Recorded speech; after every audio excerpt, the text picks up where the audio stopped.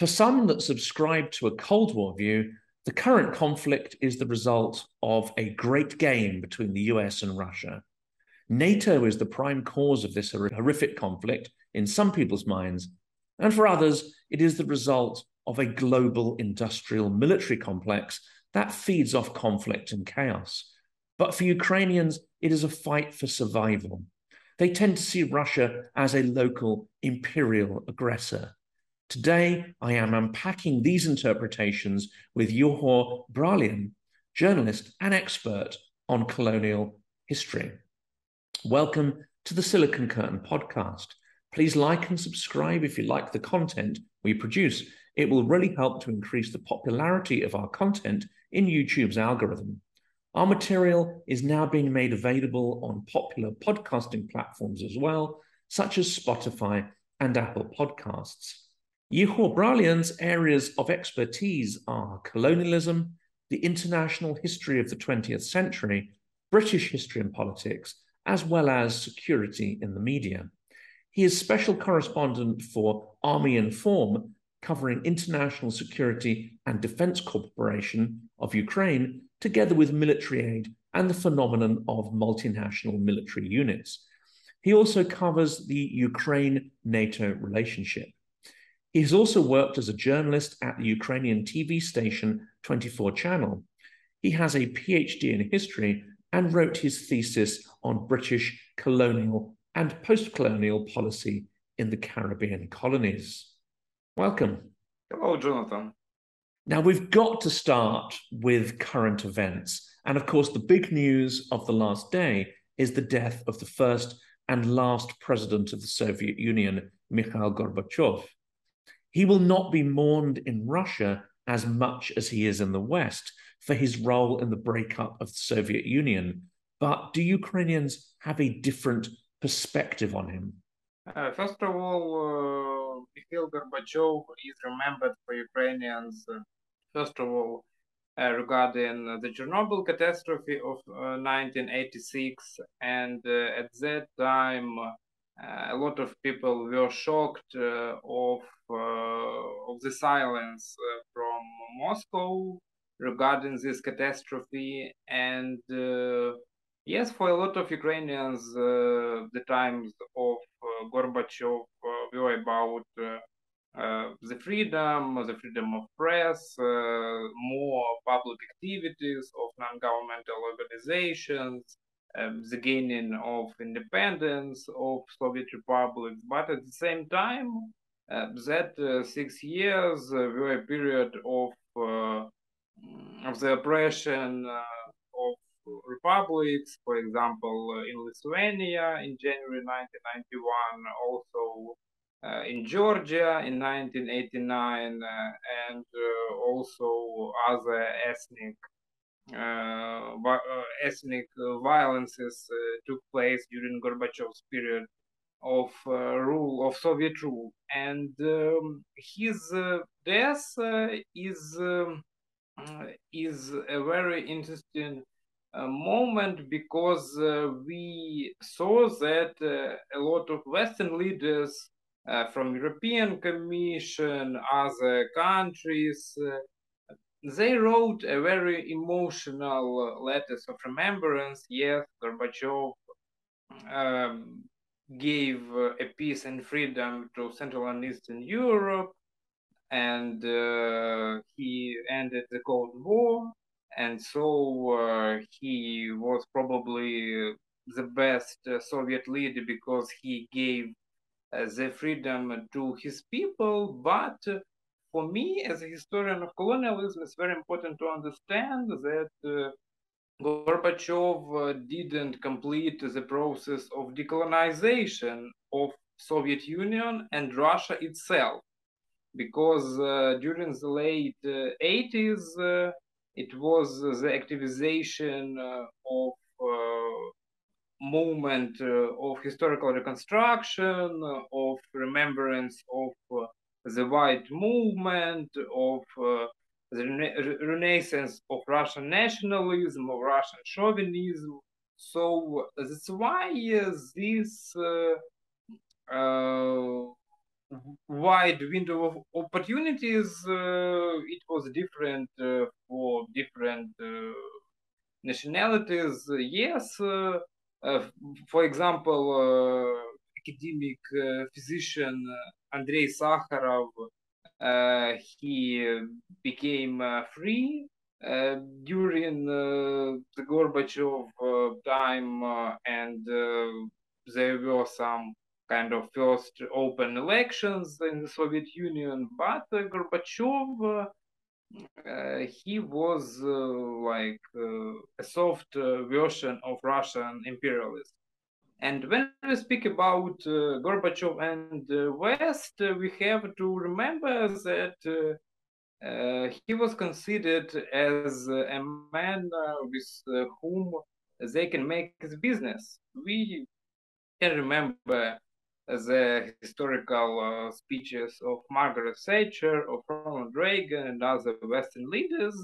But for example, when we speak about Margaret Thatcher, I want to emphasize about the role of Ukrainian Stefan Treletsky. Stefan Treletsky was the advisor of Margaret Thatcher, and he was a conservative MP in the mid of 80s.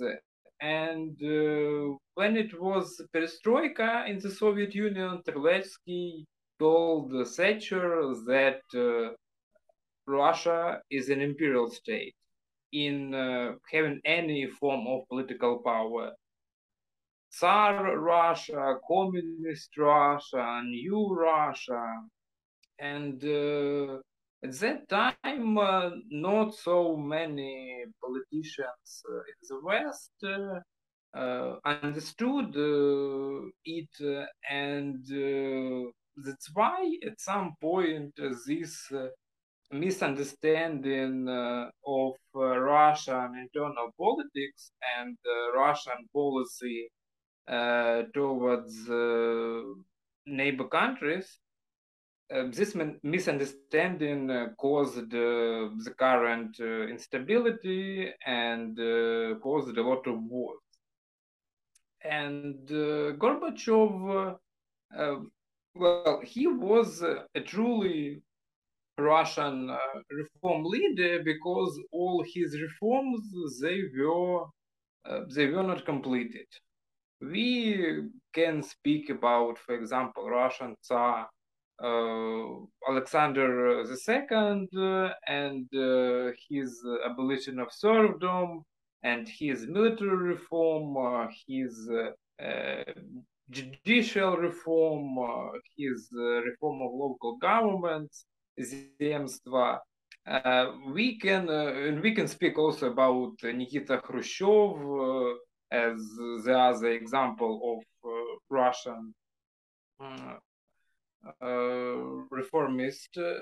But in all these cases, Alexander II, Khrushchev, and Gorbachev, we can see one very important thing that all these leaders they provided reforms only to improve their empire, because the reforms of Alexander II they have helped to conquer the Central Asia, for example, and to have more power in the Balkans. The reforms of Khrushchev, when we speak about the decolonization in general, the reforms of Khrushchev, they have helped to form such image of the Soviet Union abroad, especially in Africa, in Asia, in Latin America, those regions which gained their independence from the European metropolis.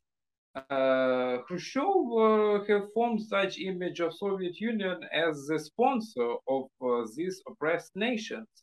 And that's why during the 1950s, 1960s, 1970s, until the end of the Soviet Union, Moscow became the main sponsor for these states. Military aid, financial aid, economic aid,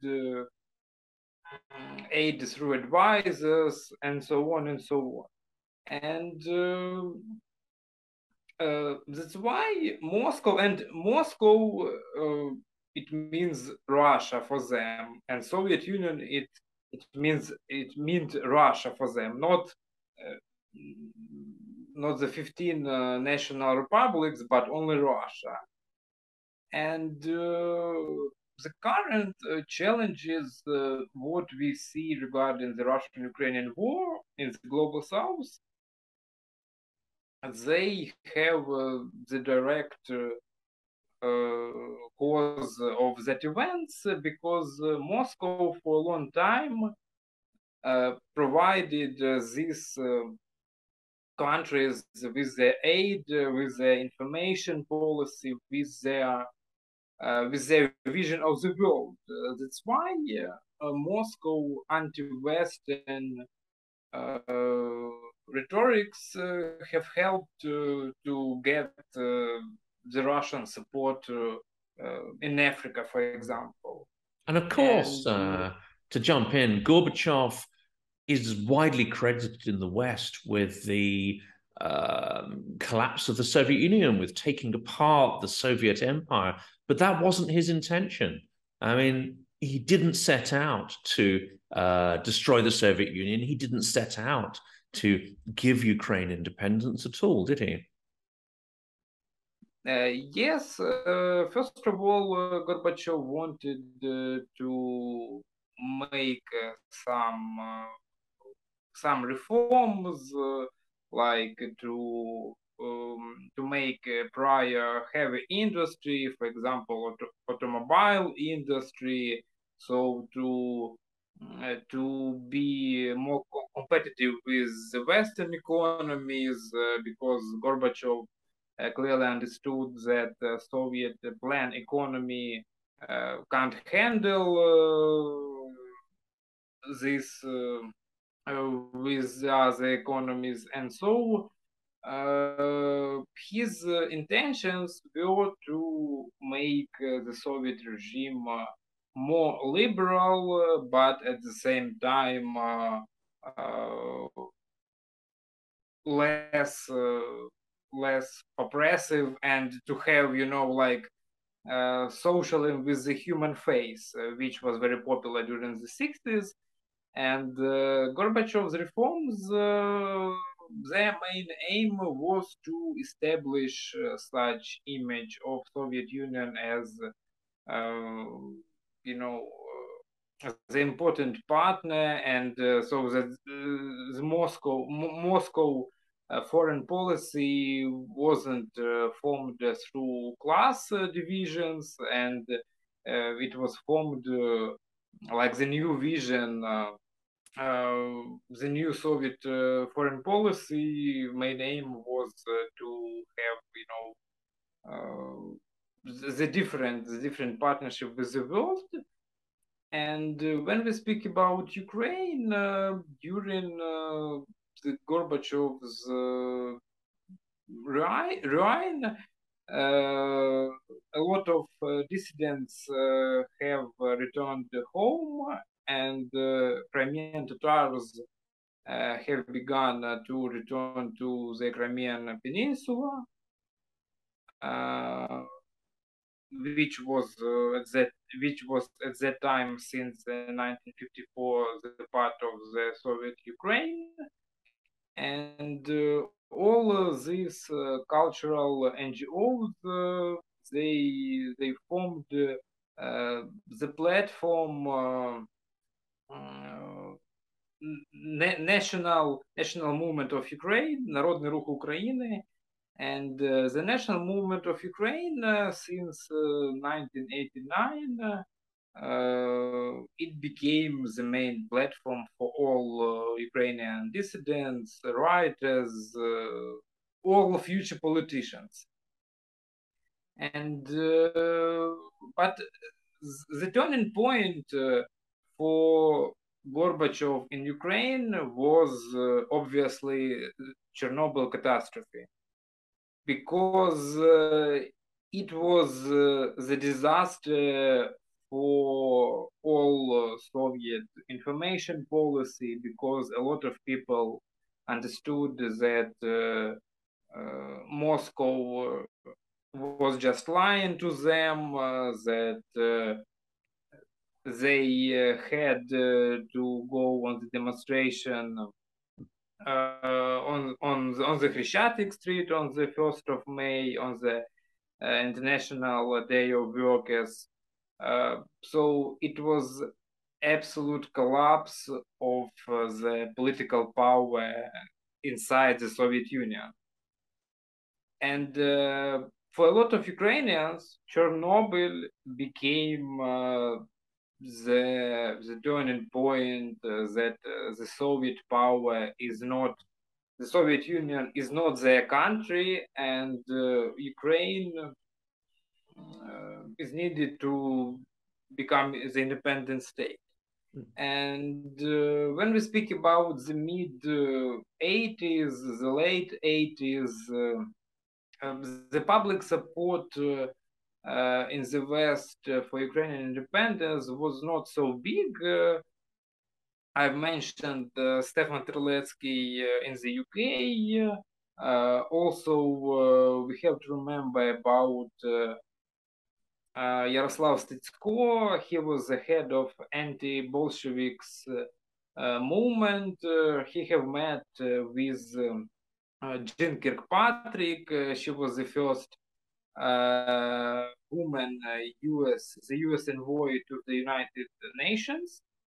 And Stitsko have met with her in 1982, and also behind them was Katerina Chumachenko. Later, she will become the wife of Viktor Yushchenko, the future president of Ukraine. And so the Ukrainian diaspora in the United States of America, in Canada, in the UK, in Germany, in France, it was not so powerful. And local politicians, they didn't see and they didn't support the movement towards the Ukrainian independence. There were several reasons for this. The first one is that Gorbachev was like the main politician for them. Yes, if Gorbachev will sign the documents to have less nuclear weapons, to open the Soviet Union for foreigners, for foreign business, to liberalize the economy. That's why we can. Their logic was that they could make the business with him. The second reason was that the Soviet propaganda was very powerful, and the main image of Ukrainians in especially through the cartoons in such magazines as Crocodile, Pepe. Crocodile was in Soviet Union and Pepe was in Ukraine, a local magazine with cartoons. And in that cartoons, Soviet people could saw Ukrainians as only betrayers. In the West, they are collaborators with German neo-Nazi, so they support Radio Free Europe, Radio Liberty, they support BBC, so enemies' voices, so like Ukrainians abroad are very bad, were very bad. And so this propaganda was truly very powerful, and there were not so many information actual about Ukraine abroad, like how people live here, what is the situation with the economy, with the social structure, ethnic tension, and so on and so on. But when we speak about the late years of the Soviet Union, a lot of foreign leaders have visited Ukraine in the June of 1990, Margaret Thatcher visited Kiev. She has told the speech in the Verkhovna Rada of Ukraine, the Ukrainian parliament, and she told very clearly that you don't need the independence, and so that's why when Dmitro Pavlichko, Ukrainian poet, asked her, will Britain will open the embassy in Kiev, and she replied to him that the Great Britain doesn't have the diplomatic relations with California or Texas. And in 1991, there were also two very important visits. The first one was in June. German Chancellor Helmut Kohl visited Kiev, and he also was not a big promoter of Ukrainian independence. And George Herbert Walker Bush, he visited Ukraine on the 1st of August in 1991, just the days before the declaration of Ukrainian independence. It was his famous Chicken Kiev speech.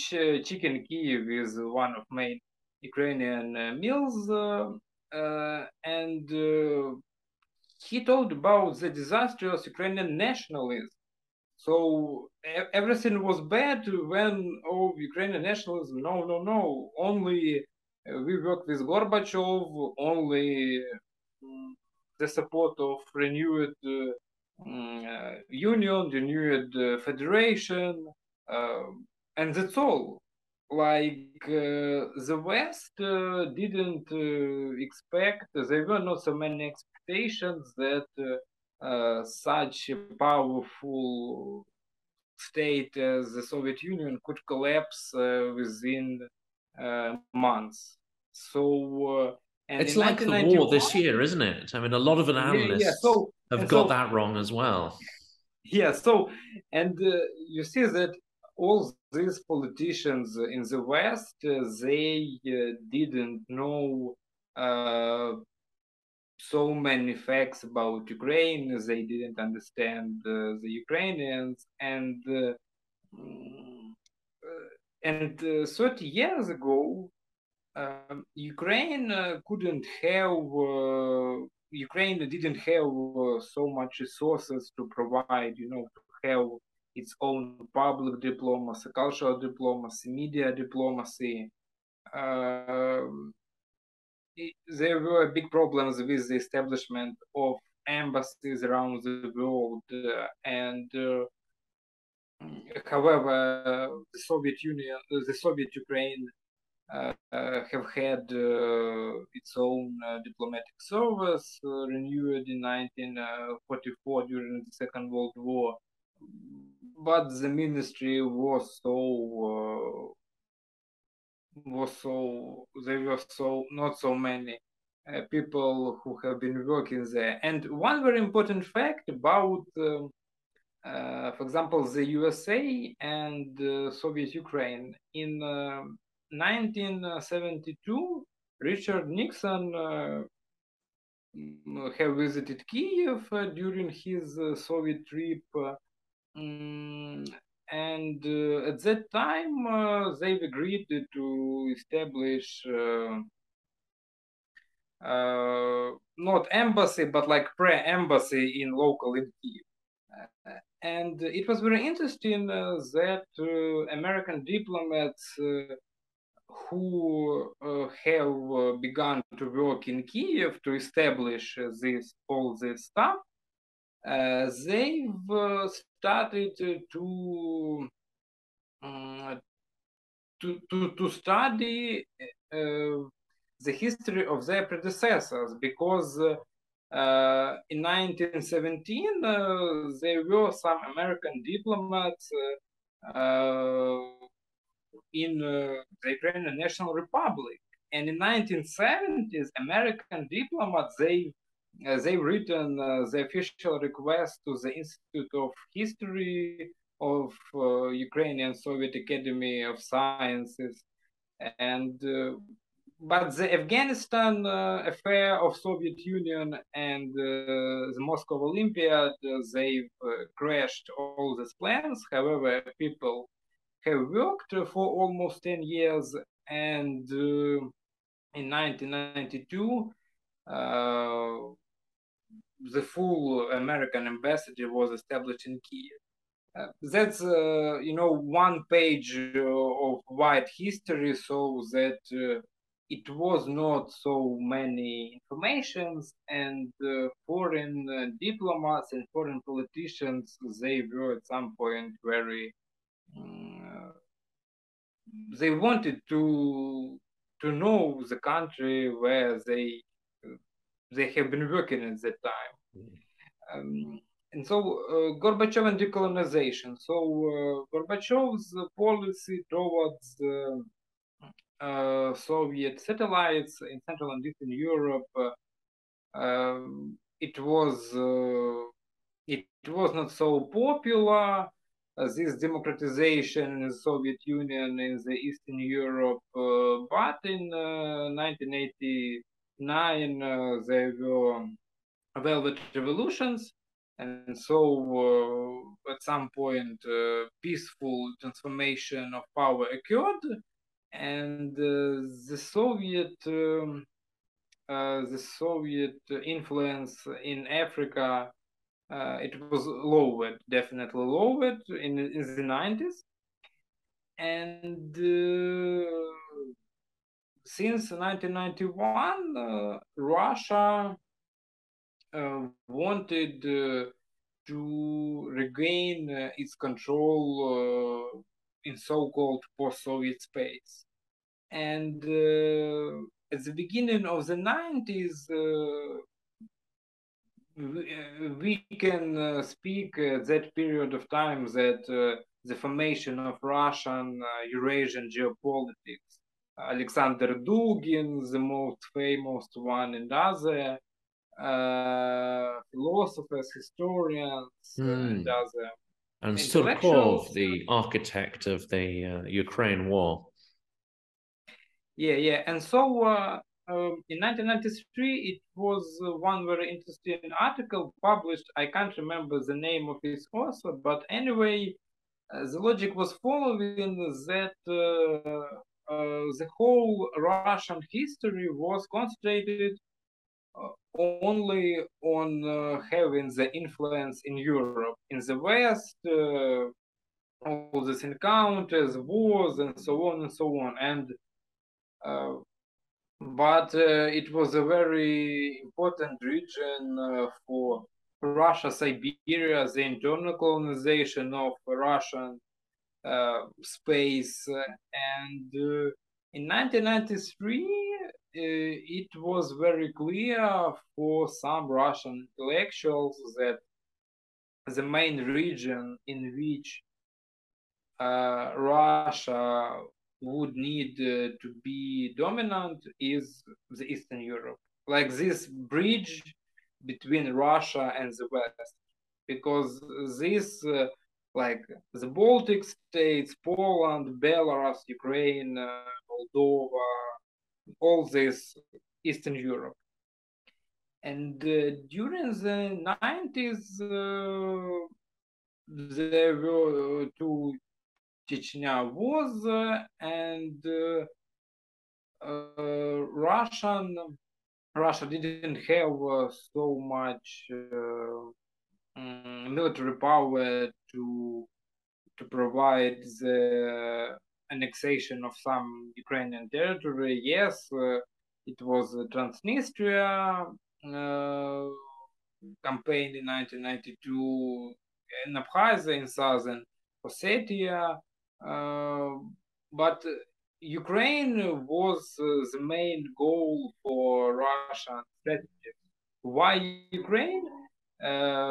Ukraine was the second regarding the economics and other statistics, the Second Republic in the Soviet Union. That's why Russia wanted to have the access to all these resources, to all this territory, and I remember. So I am 31. I remember when I was a child, there were only Russian pop songs on the television, and there were not so many Ukrainian media or Ukrainian books. So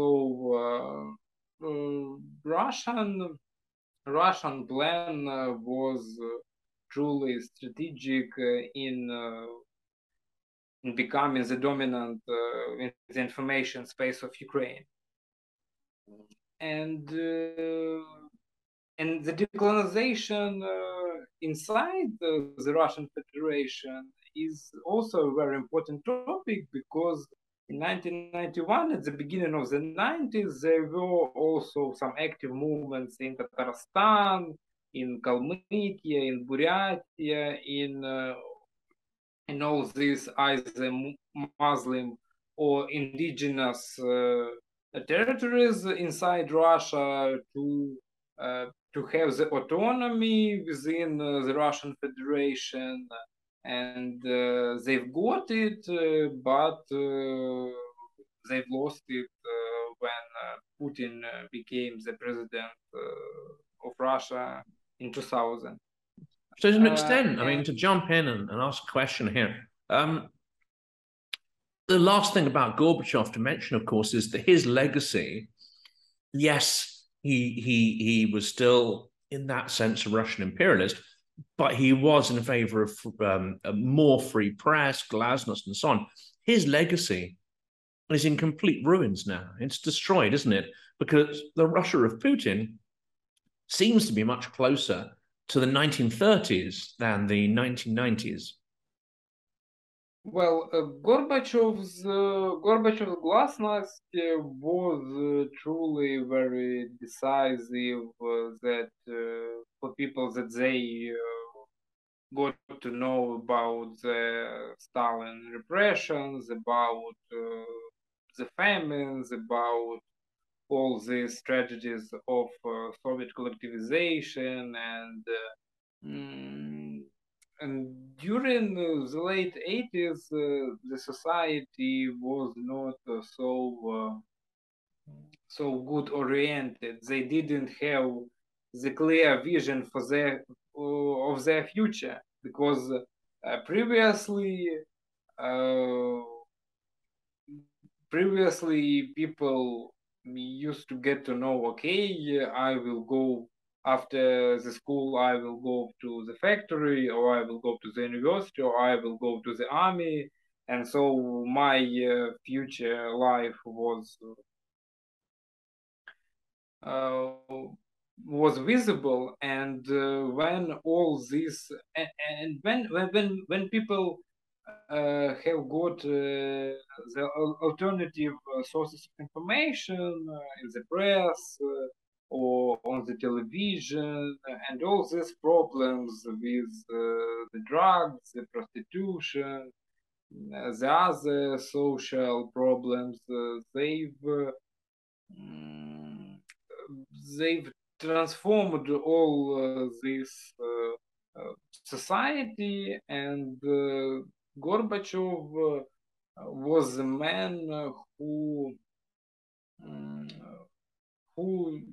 just let it happen. So not all processes inside the Soviet Union were directly connected with Gorbachev's policy, because we have to remember about the opposition against Gorbachev. His main rival was Boris Yeltsin, who decided to among the nomenclature, who was the first who decided to left the Communist Party. It was not so popular among nomenclatura staff. And this rivalry between Gorbachev and Yeltsin, it was very important to in providing more liberties for Soviet people. But former Soviet people, they became more vulnerable to different manipulations, regarding business and so on, all this MMM in the 90s. So all this all these guys who predicted the future from the TV set, and so and they didn't have the critical thinking, and maybe it was the biggest problem for Soviet people not to have the critical thinking, because during the Soviet time my grandfather was a communist. He was also a man nomenclatura staff, and while being communist, he used to listen to Radio Free Europe. I mean, Soviet people, they knew that first of all it was official position, and secondly it was real life, and thirdly something what they could heard from some radio or from abroad. And so people have had at some point different dimensions of reality, yeah. And when these alternative alternative positions they became more and more visible, they were just totally lost. And so during the 90s, the biggest challenge for post-Soviet people was to have the critical thinking.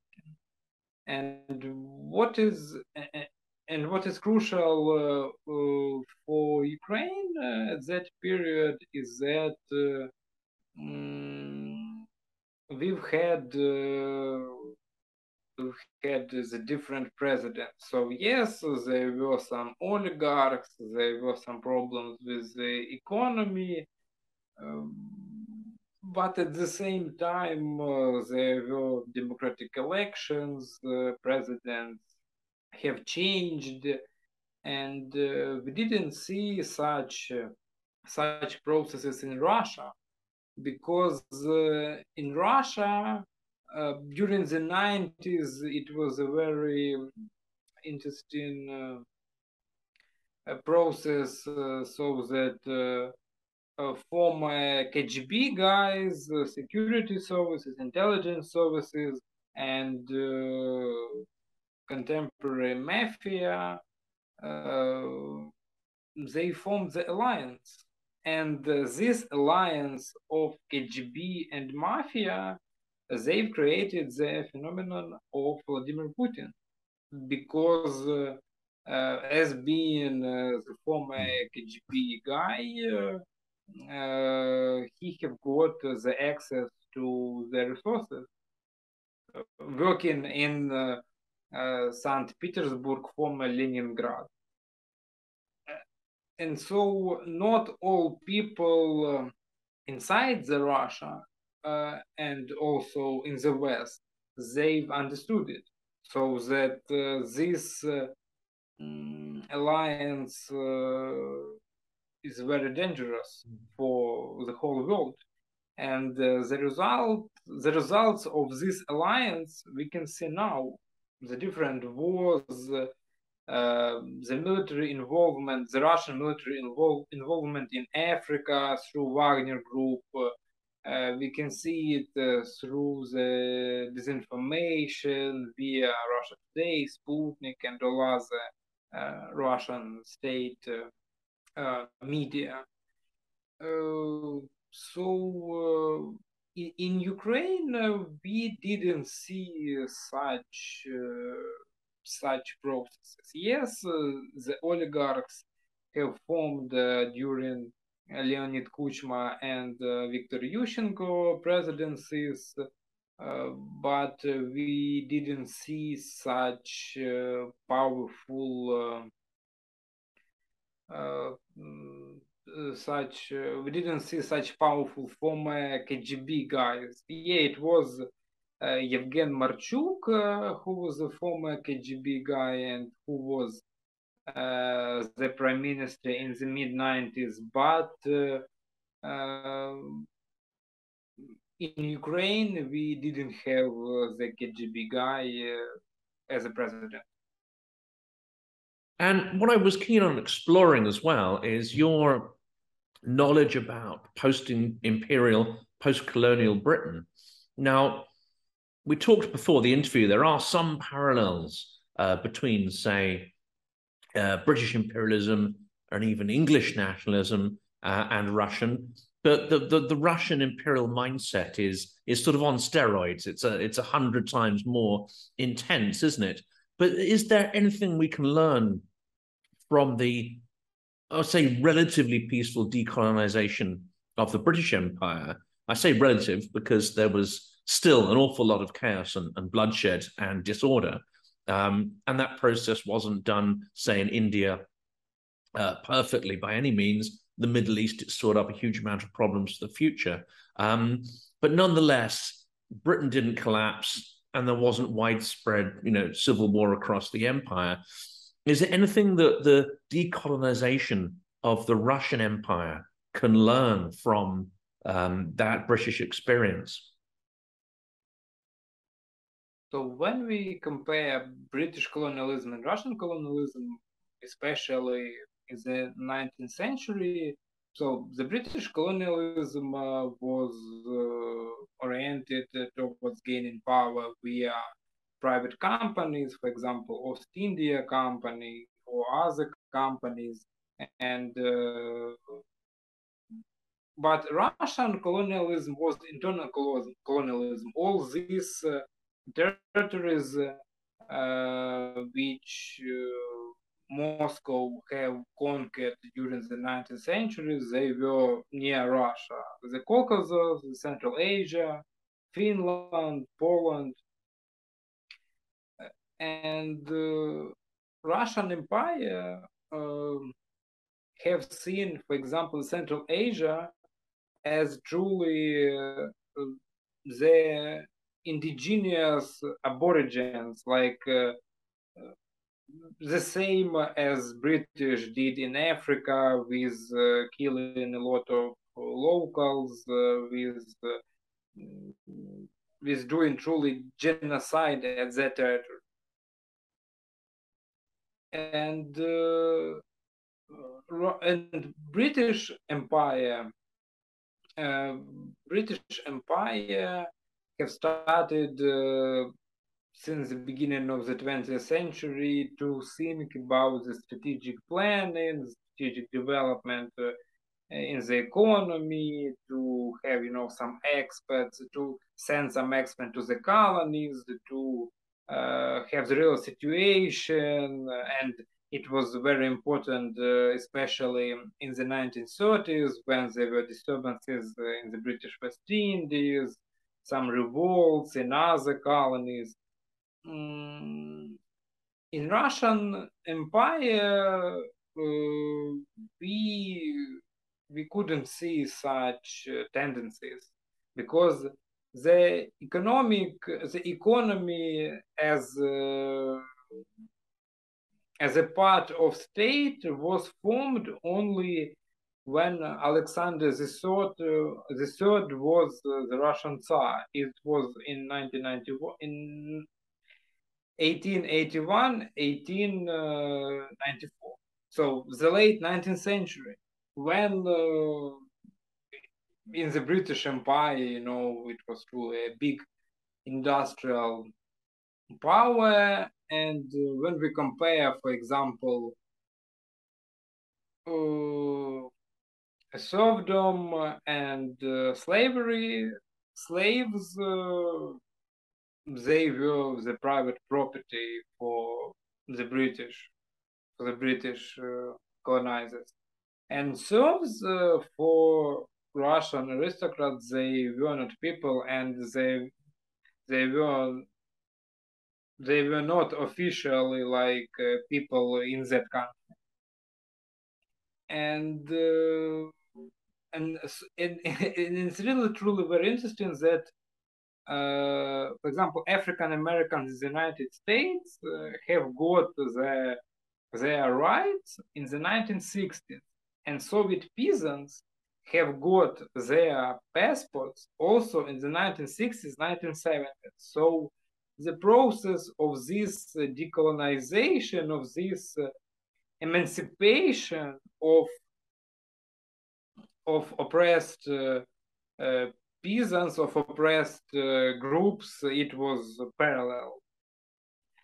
The lessons what we can learn so that Russia didn't have the strategy how to give the independence to its former parts of empire, because in either 1917 or 1991 only big chaos and big revolution could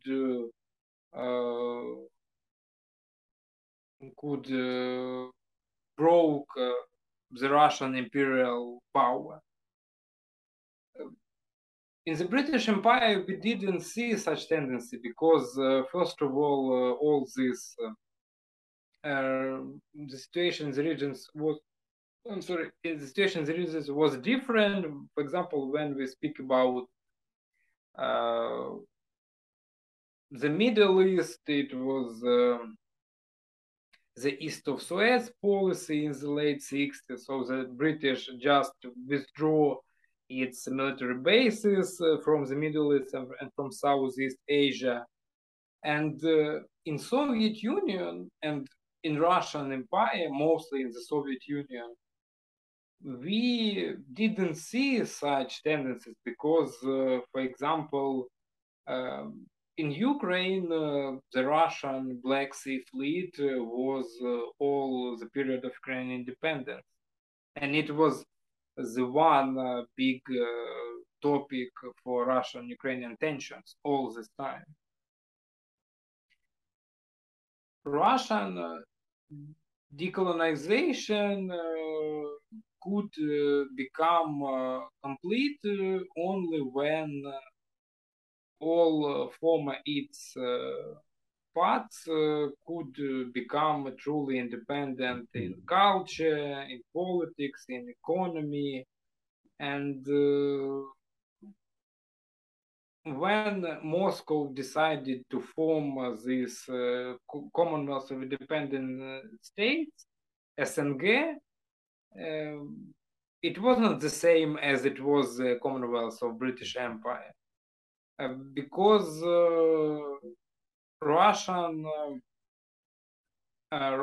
language became toxic, and after Russification, you could have Russian tanks on your streets, and I can't say that Britain wanna try to regain its power in Africa, for example. It's like the main difference between Britain and Russia is the mechanism of between metropolis and the colonies, and also Great Britain tried to control the process of decolonization. Yeah, it was uncontrolled in very ways, but Russian decolonization is the main association with Russian decolonization is only chaos and revolution, because without chaos and revolution, the Russian decolonization won't be possible. And so that's why when we have the full-scale Russian-Ukrainian war, the real decolonization, when the people in the Russian Federation could get the autonomies, and when they could could become truly free people, only after this we can speak about the decolonization. And also,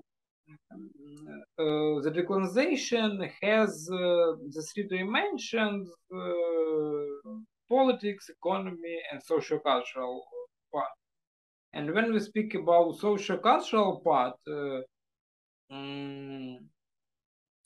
Russia continued to weaponize its language, its culture, and in Ukraine, almost all people have understood that we don't need to read to study Russian authors at school. We don't need to study Russian language at school. And for me, it's impossible not to study English language in Nigeria, for example. It's totally impossible. So Russia is manipulating its soft power. Like if you wanna study Russian language, yeah, you have to study because it's the language of the most famous writers, Leo Tolstoy, Fyodor Dostoevsky. And the Russian language is not connected with what Vladimir Putin is doing right now in Ukraine. And it's very, it's very crucial to understand that Russia is sharing such narratives that it's only Putin's fault this war in Ukraine. It's not fault of ordinary Russians. It's not fault of Russian society. It's not fault of the whole Russian Federation. It's only Putin's fault. But guys, who have elected Putin for several times? And over 20 years. I mean, Russians I've spoken to make the point that it's very difficult to protest now, and that's understandable. Now it's almost too late to go onto the streets. It's almost too late to develop a political and civic society. But what happened over the last 20 years? I would say, well, that was the time. 2014 was the time to develop a political consciousness, to go out on the streets to resist Putin. But you know, that didn't happen on any great scale. And to summarize, I think your point of view could be summarized by, and this is a very crude summary, that the process of decolonization in Britain was a conscious, messy, but a conscious effort. And Britain was able to turn its soft power, its culture, and its language to a binding force rather than a weaponized force. Whereas Russia is not decolonizing consciously, quite the opposite. Wherever it has the opportunity, it is seeking to recolonize. And those instances where Russia has decolonized, for instance, Eastern Europe and Ukraine's independence, it was almost accidental, riding a kind of wave of history, not a conscious effort. Have I sort of understood that correctly? Yes, Jonathan, you understood me very clearly. So during all these 30 years, Russian politicians, they've been speaking that Ukrainian independence is a mistake. It was just an accident, we are the brothers, and so on and so on. So Russian decolonization is a very complex process, and when we speak about the political decolonization, is, in my point of view, the autonomy for Muslims and in indigenous people, and also the the occupation of Ukrainian territories and also the withdrawal of Russian troops in Moldova, in Georgia, in Kazakhstan, in all former Soviet republics. Because only having no Russian soldiers on our territory, we can build our future on ourselves. And And I mean, last question, because we're going to have to end shortly. My last question here is: the Soviet Union collapsed accidentally. It collapsed very, very quickly, and many analysts weren't predicting that would happen. Is there a chance that the Russian Federation itself could collapse into a series of autonomous regions, even though most analysts at the moment would say that's a very low possibility?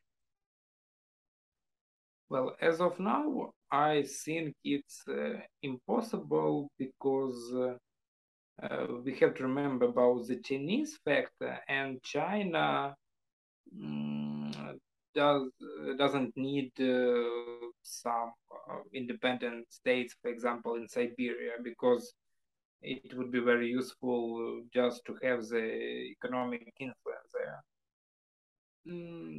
But I wanna predict that some ethnic violence could happen very soon, especially in the Northern Caucasus, because Chechnya, yeah, Georgia, yeah, Chechnya, Abkhazia. Dagestan, yeah, because almost a quarter of Russian population are Muslims, and all these ethnic tensions is